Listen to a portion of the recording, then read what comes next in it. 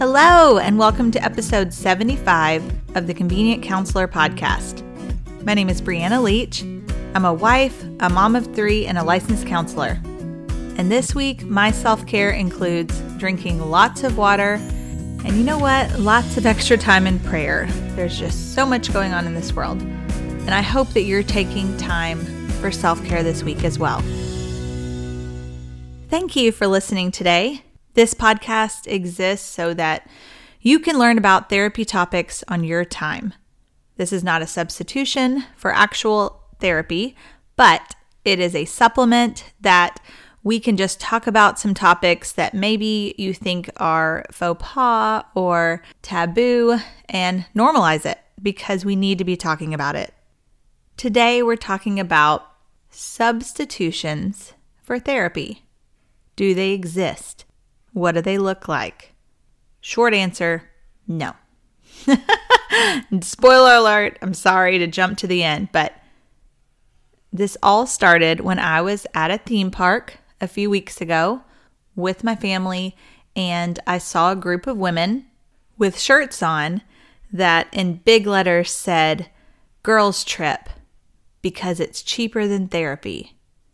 And I did everything within myself to keep myself from running over and being like, no, ladies, no, girls trips are great. But no, this is absolutely not a substitution for therapy. And judging by the fact that you're at a theme park and probably went outlet shopping yesterday, it's also not cheaper than therapy. So that's beside the point.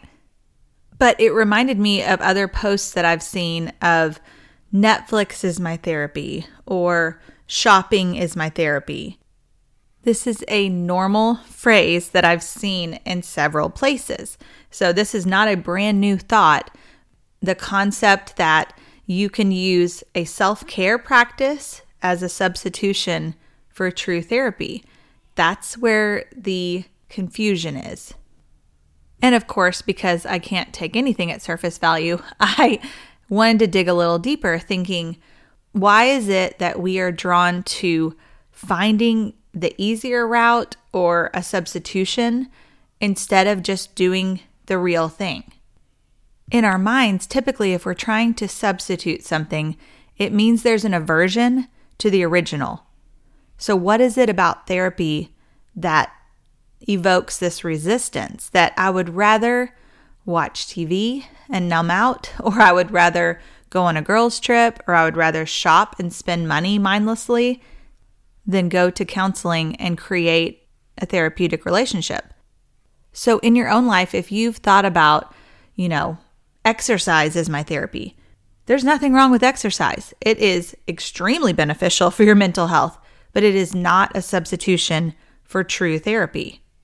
Some common aversions to therapy might be cost, which I could quickly tell you there are lots of sliding scale fee places. There are lots of pay what you can places. If you're a college student, you have access to more than likely absolute free counseling.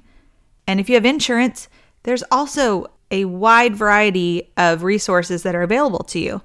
Maybe it's pride that holds you back, not wanting to actually sit down and ask for help from someone.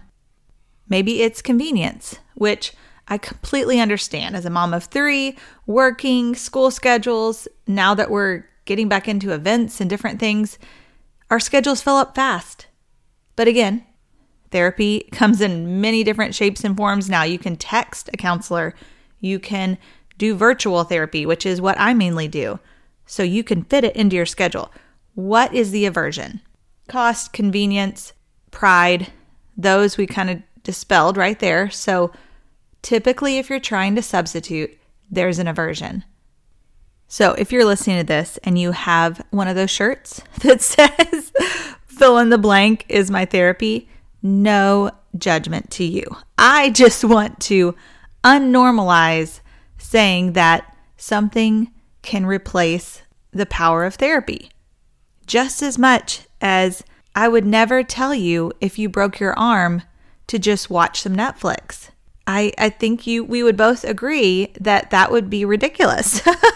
I would say, please go get the help you need. please get proper medical care for that issue. And to clarify, I know I've talked about it before, the difference between just seeking counsel on something and entering a therapeutic relationship. There's a difference between the two. So there are times, yes, you can go seek advice for something from an online forum, from a friend, from listening to this podcast. Those are more supplemental care, whereas a true therapeutic relationship is where it takes time, it takes commitment, and that's not always easy. We are moving forward as a society, as a culture, in regards to mental health and normalizing that everyone needs care, even if you don't have a quote-unquote problem at the moment, just like you do preventative physical care. But my goal in this episode is that we can take steps towards denormalizing, I'm not sure what the word would be, that something small that might be beneficial for self-care in the moment, that might help you retreat or withdraw from life briefly. Let's not make that equal with true therapy. A true therapeutic relationship needs to be with a trained professional, just like you would want a trained professional for your medical care. This is not a drive-through thing. This is not a clearance rack kind of thing. If there's anything you're going to DIY, do not let it be therapy. You deserve way more than that, and you deserve quality care for your mental health. So to sum it up, Netflix, shopping, trips with your friends, any other of those fill-in-the-blank activities, they are wonderful Band-Aids. They are wonderful temporary care. But therapy is surgery that you only want done with a trained professional. So make that appointment. Don't put it off any longer and try to fill that need with something that's temporary. If you need a referral, if you need help connecting in your area to a counselor, I would love to help you get that process started. You can reach out to me at convenientcounselor.com or on social media at Briana Leach LPC. And we'll get you connected to someone who can really do the work, and you can save all the other stuff for daily self-care.